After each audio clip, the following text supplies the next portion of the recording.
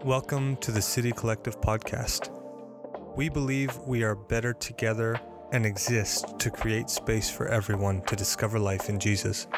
We hope that you encounter the heart of God and are challenged and inspired in your relationship with Christ.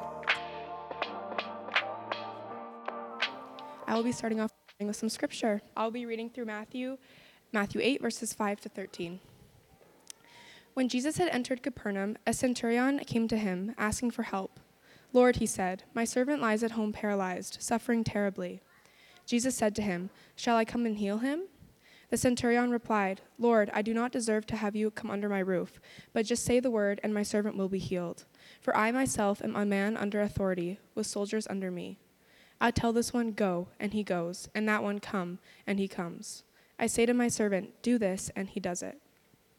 When Jesus heard this, he was amazed and said to those following him, "Truly, I tell you, I have not found anyone in Israel with such great faith. I say to you that many will come from the east and the west, and will take their places at the feast with Abraham, Isaac, and Jacob in the kingdom of heaven. But the subjects of the kingdom will be thrown outside, into the darkness, where they will be weeping and gnashing of teeth." Then Jesus said to the centurion, "Go, let it be done just as you believed it would." And his servant was healed at that moment. Amen. You may be seated. Thanks, Megan.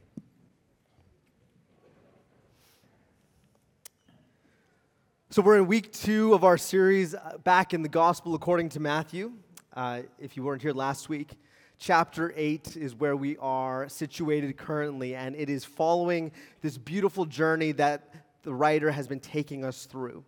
Chapters 5 through 7 see the Sermon on the Mount proclaimed in this manifesto of what Jesus calls the kingdom of God that's breaking into the world, not simply in word, but in the very person of Jesus. Now here in chapter 8, the words of Jesus don't simply remain on the hillside, but they make their way into the streets, into the small towns that litter the Sea of Galilee and beyond, where the words of Jesus come to life in the actions and the life of Jesus. If you have spent any time in church, this is a chapter with a number of stories that you will be highly familiar with. Whether it was last week and the man with the skin condition, this week with the centurion and his servant who is paralyzed. Upcoming weeks, we find a ship at sea or a boat caught in a storm. All familiar stories. And the reason I want to note this is often familiarity can be a real detriment in our experience of the Scripture. If we really feel like we already have heard the text, know the text, we don't open ourselves up to the possibility of fresh revelation within it. And I'm not saying it because I'm preaching it, I'm saying it because the Word is alive, with the Spirit of God meant to do something within us at every interaction, at every junction that we come into encounter with it. So my invitation to you as we engage with this perhaps familiar story, don't tune out. Instead, open yourself up and ask, Spirit of God, what might you have for me this morning from the story that I perhaps heard in Sunday school 20 times over?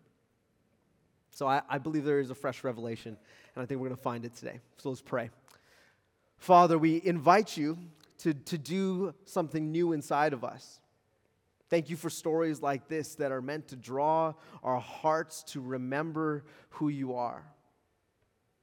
Thank you for pictures like a centurion that we don't know a name, but we see the heart of faith that he has. And we ask, as your people, as those who are gathering today, if we are feeling close to you, if we're feeling far from you, thank you that you are always near to us, that you are taking that step, that you draw close to us. And I just pray that our hearts would be softened today, our minds would be opened, and that our spirit would be one that encounters yours. In Jesus' name, amen. So the title for today's talk is What is Faith? Stories of profound faith are iconic in human history. And these are individuals who have maybe this immense faith that carry this profound conviction often at a great cost to themselves. We don't have to look too far in history to see what faith does in an individual that compels them to action. Whether it's Martin Luther King Jr., Mahatma Gandhi, whether you see Joan of Arc, St. Francis of Assisi, you can even look at the disciples, someone like Peter or the Apostle Paul. There was faith around something that became a conviction upon which they lived their life. All these significant characters in history whose accounts and stories we quote and we talk about with this sense of awe today. Because I think deep down, whether or not you name it, we have a fascination with faith. We love the idea of believing something so wholeheartedly that you're going to put down everything and pursue it. We love that idea. We love stories of faith. We love its dramatic and beautiful nature to it. There's quotes that are beautiful and dramatic that kind of capture our imagination. Barbara Johnson says, "Faith is seeing light with your heart when all your eyes see is darkness." And we certainly feel this. Sometimes gathering on a Sunday can perhaps be a glimmer of light in the darkness that we experience on a week-to-week basis. And how much more do we long for a faith in which God interrupts the darkness of our week with light more than a Sunday morning, not more than a community group gathering, but just in our very existence as followers of Jesus. We long for that. I know I long for that.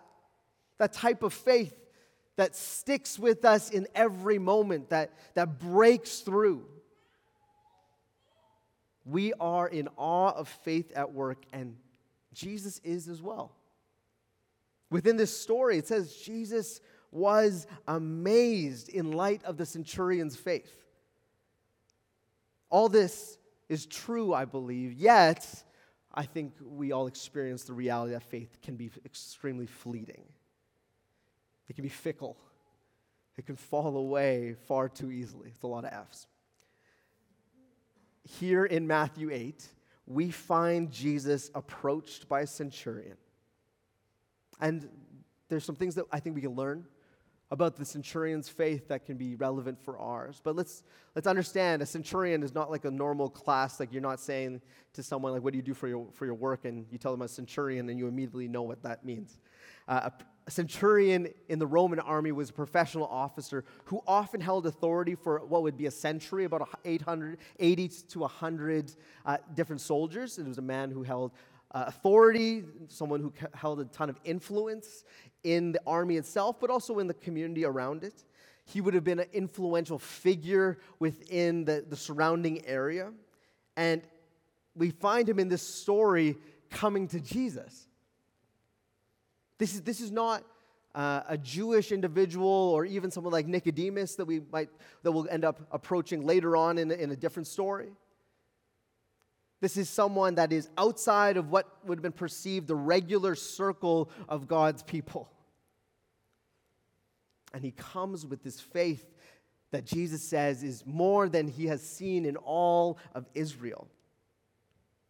The centurion approaches Jesus. He acknowledges Jesus' his authority. He expresses his faith that Jesus only needs to speak a word and the healing would happen. And amazed by the centurion's faith, the healing does take place, and it highlights the surpassing faith of his in the face of the other people around him, in face of the children of Israel. And the servant is healed. And it's so easy to just be like, wow, he's got amazing faith. That's not the kind of faith that I have. Maybe I'll get there one day. And it's worth noting, there's a couple of verses toward the end that you might have read or noticed when we were reading them out loud. And be like, what does that mean? We'll talk about that ever so slightly. But I don't want to distract from the heart of the passage, which is focused on this idea of faith.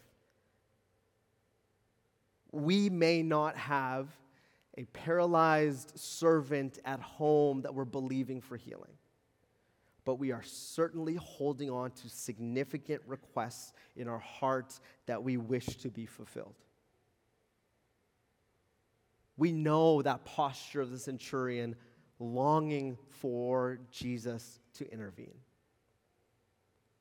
We have all been there. If not, we're all there currently in one form or another. And we know that faith is easier said than done. And sometimes hearing a story like this can swing our attention to this fervor and excitement of, okay, God can do it, I'm going to lean in, I'm going to have faith. Or it can go the other way and it can lead us down this spiral of distraction and despair of, well, it's just not going to happen for me. Today, I'm going to explore the faith of the centurion and how his faith can be a model for our faith today. So we ask the question, what is faith? Our language around it can be really varied, but very simply, let's lay at the foundation of it. Faith is trust. Trust has to exist for faith to really take place. Faith in our language can be a verb, it can be a noun, it can be misconstrued, but trust, I think we get trust. We like the word trust. Trust is something that we seek to earn. It's something that we hope to give. It's something that we find is something we want for someone to feel towards us. We want to give it towards others. Trust is deeply human. It's deeply relational. Trust is so intertwined with who Jesus is. And perhaps more effectively than the word faith, it actually draws us into the conversation of biblical faith and the way of Jesus. Trust is a word that we get. The phrase, perhaps you've heard it said, it's not a religion, it's a relationship. I think it can do a lot of good things in pushing back against the type of posture in our faith that wants to make us do X, Y, Z in order to enter the pearly gates. Like, that's just not the posture of Jesus. But a word like trust, I think, draws us closer to what Jesus actually desires. That he wants that relationship. He wants that familiarity. He wants that nearness to us. Through the story of the centurion, we get a picture of what trust really looks like. That trust is almost in like three forms in this story. It's remembering, it's humility, and it's action. Now, by no means am I proposing a mass edit of the Bible to swap all faith words with trust. Faith is an important idea, and it is one that is a primary one within the text. But for our purposes this morning, trust is the focus, and trust is the thing that I believe moves our faith from our head to our hearts. But let's be clear, it does start with our head. There is this notion when it comes to Christianity and when it comes to faith in general that somehow, or religion, it's blind. That it's blind faith. And let me say, that is a cultural perception, not a biblical idea. Blind faith is not what it is described in the Bible. In everything we do, there is nothing that we have 100% knowledge of. And it is extremely arrogant for us to perceive that to be the case in whatever category. To believe that we have 100% knowledge of something is just untrue. And the case is, it's similar within our faith. There is mystery involved. But there are reasons in which we find faith to be true and which make trust possible. And this is what the Bible actually leads us towards. So the first thought is, trust is remembering. I had coffee with someone this week, and we were talking about the challenges of actually believing the promises of God. Of actually hoping and thinking, well, God, if you are saying this, I should want this for myself. I should trust you with it. I should have my faith go in that direction. And their honest response to me was, I'm really bad at it. And my response in turn was, I am too. It's really hard to have faith in the best of times, let alone when it's most difficult. Yet when we find this centurion, we see a man of great faith. So what propelled his actions, his life, his response to have a faith that responds to just the presence of Jesus? It wasn't even that Jesus said, hey, look at me. Hey, by the way, I'm going to do exactly what you want me to do. It's not like Jesus sent out a giant mail list and said, hey, by the way, I'm coming into town. Hit me up if you want something. Simply, the story tells us that he knew that Jesus was coming by, that the presence of Jesus was entering their town, and his response was one of faith. What led him there? What made the centurion different? Well, based upon the passage at hand, I think he had a reason to believe this. Sometimes when we read the Bible, it can feel like these snapshots. And when we look at a snapshot like this of faith, well, he just had a sudden stirring of faith that he responded in this dramatic way. And then bingo, bango, his servant that was paralyzed was now healed. I don't believe that to be the case. In fact, I think that there's a process that's shown to us. This same story that we see in Matthew chapter 8 shows up in Luke chapter 7. If you were to read the Gospels, you'll notice that Matthew chapter 8 in particular follows the script of the writer and is often written to a Jewish audience. But when you look at the writer that is Luke, you find someone who loves to include detail. He wants to have the whole picture provided. So even something as simple, at the beginning of Luke chapter 7, verses 1 through 10, there is a verse which indicates something slightly different than what we read in chapter 8. In chapter 8, it says the centurion approached Jesus. In Luke chapter 7, it says that elders of Israel approached Jesus on behalf of the centurion. Now, this is not meant to communicate error. This is meant to communicate detail. What was provided for us in the Gospel of Luke is the simple fact, is not that the centurion just had a random experience of faith and responded. It was that he was in relationship with those who had heard and known about Jesus. In Luke chapter 7, it says, when they came to Jesus, this is the elders, on behalf of the centurion, they pleaded earnestly with him, and they said, this man deserves to have you do this because he loves our nation and has built our synagogue. So Jesus went with them. So there was a clear relationship. He had built them a synagogue, and he was evidently a friend of the Jews, and he was likely a good man. For if you think about this, in that time and place, in that cultural climate, a little boy who was a servant would have been nothing more than property within the Roman context. So for him to have any type of empathy or discouragement or despair about the suffering of that which was deemed property in that time, it speaks of an individual who had a deep kindness in his heart that was different than the norm at the time. He didn't simply look at his servants as things, he saw them as people. And the fact that he was disturbed over his condition tells us about his heart. And then we see that the elders of Israel, they come on behalf of the centurion. And then as Jesus makes his way to see the centurion, a runner comes and stops him. And the centurion says, I'm not worthy to have you in my house. But I know this, that even with just a word, the servant would be healed. What does that tell us? It tells us that he knew the power that Jesus had. He knew that there had been stories and moments, experiences in other people's lives that had begun to build trust, that he knew who Jesus was and what he was capable of doing. Trust is remembering, it's hearing, it's experiencing the goodness of God in times that have come for others and for ourselves, and seeing that be a muscle that's built in our experiences in the here and now. Here's the thing about trust. It's not a flick on the switch. I think we know that in our everyday relationships. It takes time to build trust. You have to have conversation. You sometimes got to go through some stuff.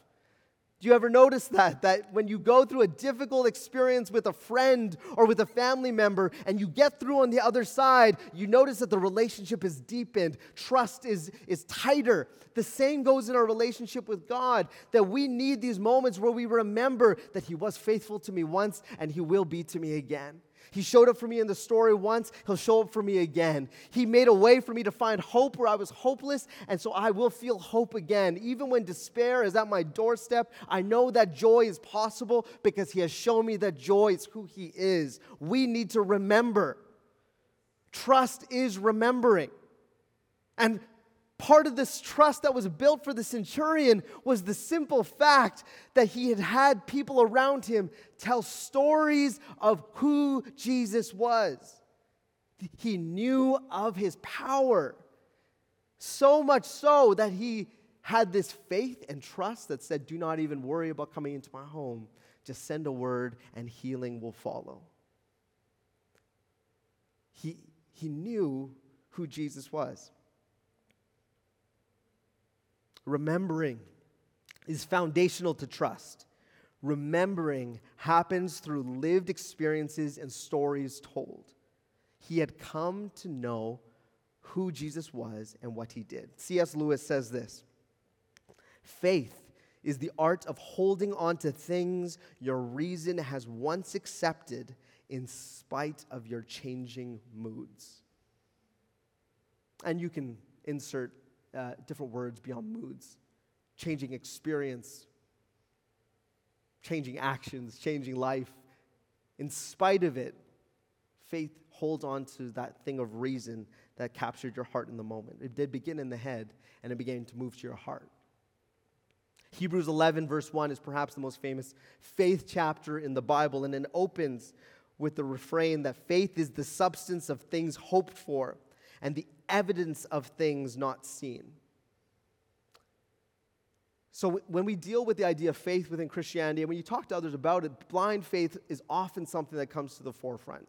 You're just following a crutch. You're just dealing with an idea that you just have to get through the day, or you're just not even considering the details. You haven't reasoned this all out. Hebrews chapter 11 provides 3 different examples of great faith. And it's not blind faith, but it's faith that remembered. There's a story of Sarah that's provided for the reader. And it's indicating the moment in which Sarah's life where she had God provide in an incredible way and she had a child. And we always remember Sarah as the one who laughed when God made the promise. The God says you're going to have a child and Sarah laughs. Well, that doesn't sound like faith. But within the story of Sarah, within Hebrews 11, it doesn't simply highlight the laugh, but it highlights her faith. It highlights the fact that she had seen God provide. Remember the story of Abraham and Sarah, that they went into a foreign land without anything, and God provided. They went into spaces of danger, and God protected. That God had made promises to them throughout their life, and God had answered. And yes, she did not have complete confidence that it was for sure going to happen, but she certainly had a trust that God had done it once, perhaps he can do it again. There was a baseline for remembering that created a trust. What I've often found is faith takes time. And people who have gone through life and they've experienced some real struggle or some real heartache, and they've come out on the other side and they continue to follow Jesus, it is fascinating to have conversations with them about faith. Because you have a conversation with them and you're almost expecting a response that is like reasoning out a situation based on past experience. But what I've found is that they have a peace to their trust that almost seems irrational. Often the sentiment is, well, I've seen God do it before. I trust him to do it again. And that takes us to our second idea, that trust is humility. The response of the centurion is one of incredible humility. Let's remember, he was one who held station and authority. And in a life where he held control over others, in fact, that was very much part of his identity, his heart of humility just demonstrated a trust in Jesus that actually procured amazement. And this is what I know for myself, and I think that as a culture as a whole, we fall into this trap. We are simply daily curators of control. How much control can I garner for myself? We seek it out in all the different spaces that we're in, and more often than not, we prevent ourselves from holding real faith because we make ourselves the ones in control. We have been conditioned to believe that being in control is actually the best place to be. But what was Jesus actually saying about the humility of the centurion in these verses? Because the centurion sends the servant out ahead to stop Jesus from coming. He says, just send a word and healing will take place. Jesus says, he was amazed. There's no greater faith that I've seen in all of Israel. And then he kind of goes in on Israel. So let's take a look at verses 11 and 12. It says, I say to you that many will come from the east and the west and will take their places at the feast with Abraham, Isaac, and Jacob in the kingdom of heaven. But the subjects of the kingdom will be thrown outside into the darkness, where there will be weeping and gnashing of teeth. Whenever you read gnashing of teeth in the Bible, it just doesn't feel good. It's tough. Now, what is Jesus talking about? It can be difficult to kind of grab hold of, but in a different translation, it uses the phrase sons of the kingdom. And sons of the kingdom is also just another piece of language for the nation of Israel. The Gospel of Matthew is written to a Jewish audience. So this highlighted idea from Jesus in response to the faith shown by the centurion is meant to demonstrate simply that the people of Israel had grown entitled in their faith. They had fallen into the trap of simply believing that their birthright provided all that they needed in order to be part of the kingdom of heaven. And Jesus is saying, it is not your birthright, it is your faith. And he's calling them out. When it says weeping and gnashing of teeth, it's often a phrase used to talk about hell in the Bible, and I want to focus more specifically on this idea of being thrown out, separated from the kingdom, that the idea of weeping and gnashing of teeth, the idea of hell, is separation from God. There's a whole lot of theology and language that we can dive into on that, but what I want to focus on is very simply that Jesus was highlighting the faith of the centurion and pointing out the entitlement of Israel. Because they had lost all humility, and when humility was lost, trust was lost. Trust is humility. We need it. So often, we lose that sense of trust in our life because we have moved from this place. You should have expectation. Healthy trust is, I trust my mom, and I know that when I go over, I have this expectation that she's going to have good things waiting for me, whether it's a meal, a hug, whatever. I have a good expectation. We should have that in relationship with God. That's good trust. Entitlement is what it turns into when humility is lost. That I show up at home and I have this entitled attitude that my mom is going to do everything for me. This is the transition that becomes dangerous in our faith. When trust loses humility, our expectation becomes entitlement. And we become like the people of Israel who have lost real faith, who have lost real trust, and are simply depending on something that is not Jesus. And we fall outside of what his desires are for us. Life that lacks trust twists expectation into entitlement. And it becomes this pride that builds up inside of us. John Gottman, who is a relational counselor, he's a marriage counselor, he talks about this idea of trust. One of the things that I notice when it comes to trust and humility is humility isn't shown in the big moments, humility is shown in the small moments. If there is a dramatically selfish moment, it is most likely just the pinnacle of a long path of small ones. Humility is often seen in the small moments. And Gottman says that trust is built in very small moments, which I call sliding door moments. And in any interaction, there is a possibility of connecting or turning away. And humility is the same. There's a possibility of real connection or self-absorption. Little moments require humility. Jordan, I'll have you pass me that chair. I was going to grab a different one, but if it's right there, great. Now, trust is an interesting thing. A chair is something to be sat on and to hold you. And if it's a well-built chair, if I know it to be a good chair, then it's going to do the trick. It's going to hold me if I sit on it. But a chair doesn't get to function in the way that it's meant to function unless I actually sit in it. And there's part of it in our relationship with God where Jesus is this consistently faithful presence, that he's always going to hold us. He's always going to be present. He's always going to be stable. And yet, we don't really trust the chair to hold our full weight. And so maybe when we sit on it, we have 1 foot off, we're kind of leaning off of it.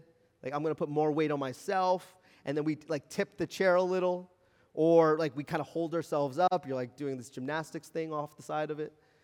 When in reality, faith that is truly growing within us, faith that is trust, is believing that the chair will hold you when you sit on it. Little moments are these intentional moments where we learn to trust the chair. It's a process. Okay, I don't really know the chair fully. Is it well constructed? Will it hold my full weight? Will it be able to be there when I sit down? And little moments are these moments where we kind of sit onto it a little carefully, and we hold ourselves, and we kind of hold onto the chair, and we feel a little bit uncomfortable. Big moments are the culmination of those little moments. It's like when you come home from work, and it's been a long day, and you've got that couch in your house. That really comfy couch. You know it's going to feel good. You know it's going to hold you. And you don't think twice about it. You fall into it. That's trust. You've built a relationship. There is a complete giving yourself over, body, soul, mind, fully into that couch. And you know it's going to comfort you. It's going to hold you. It's going to sustain you in that moment. And you're going to sit in it. But when you first buy a couch, what do? You sit a little carefully on it. You're testing, is this actually the one for me? Am I actually going to actually enjoy this? Maybe you're crazy, you just jump on the couch, you trust it right away. That's not me. When you often engage with something like this, you get used to it at first. You build the trust. But when the trust is built, you can put your full weight on it. But what is sitting if not a relinquishment of your control to hold yourself up? Requires humility. And number 3, just like we talked about, if the chair is doing all that it's supposed to do, if the chair is faithful, if God is faithful, the chair doesn't actually operate fully in its function until you sit in it. Trust is action. It's not just mental assent. It's not just thinking that's a good idea. It is actually moving upon the faith that you hold. The centurion had heard stories. The centurion humbled his heart, but he still had to send word to Jesus. He still had to act upon the faith that had built up inside of him. His mental assent to the person of Jesus had to translate to meaningful action. He had to sit in the chair. He had to relinquish control of holding himself up and sit where he believed God to be faithful.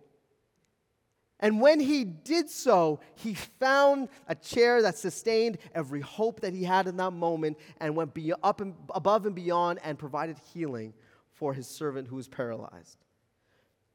Our English word for faith often is around the idea of something that happens in our heads, and we liken it to mental activity, but it's more than that. It's a choice. It's an action. Christian faith might begin with reason, but it's completed with action. Think of it this way, that if there is a fire in a building and in the upper room of a house and all the people are gathered out on the street, suddenly a child appears on the second story and then a crowd sees them. There's this great big fella that comes to the edge and he says, "Jump, I'm going to catch you." Let's say that he plays for the BC Lions. It's a big dude. And he goes over, and as the crowd shouts for the child to jump, this huge man stands out. He's 6'7", he weighs 225 pounds, and he really holds the moment. And he holds up his arms and he says, "Jump, jump, I'll catch you." Part of faith is knowing that the man is there. That's the mental assent. Knowing that the man is there. But faith has to be completed in the trust of actually jumping. Martin Luther King Jr. says that faith is taking the first step even when you don't see the whole staircase. Faith is action. Trust is action. Worship team, you can join me at the front. What might action look like? This is always the question. The centurion's faith had him send word ahead to Jesus so that Jesus would simply heal his servant. What might trust, what might faith look like for us? Well, we could be contributors to remembering for those around us, the building of trust. We can do that by sharing our testimony. When are moments in your story where God has shown up and provided?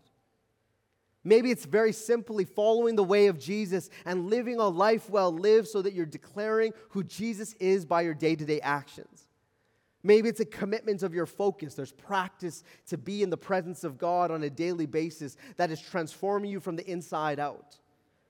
And perhaps in all of that, it's response in the midst of our struggle. I find more often than not that people are surprised when they find someone who has peace in the midst of a difficult moment. And often when that peace comes about, it's because there's a trust, there's a faith in something that's beyond themselves. I want you to hear what is taking place within that centurion. He's remembering, he's humbling himself, and he's acting. And at the very beginning of remembering, humbling himself, and acting, at the very beginning of it is what we all have, and it's a request of need. He wants to see a healing take place for his paralyzed servant. What is the request that's on your heart today that you feel like you do not have the faith for? That you don't feel like you've built the trust for? And in fact, this request feels incredibly heavy.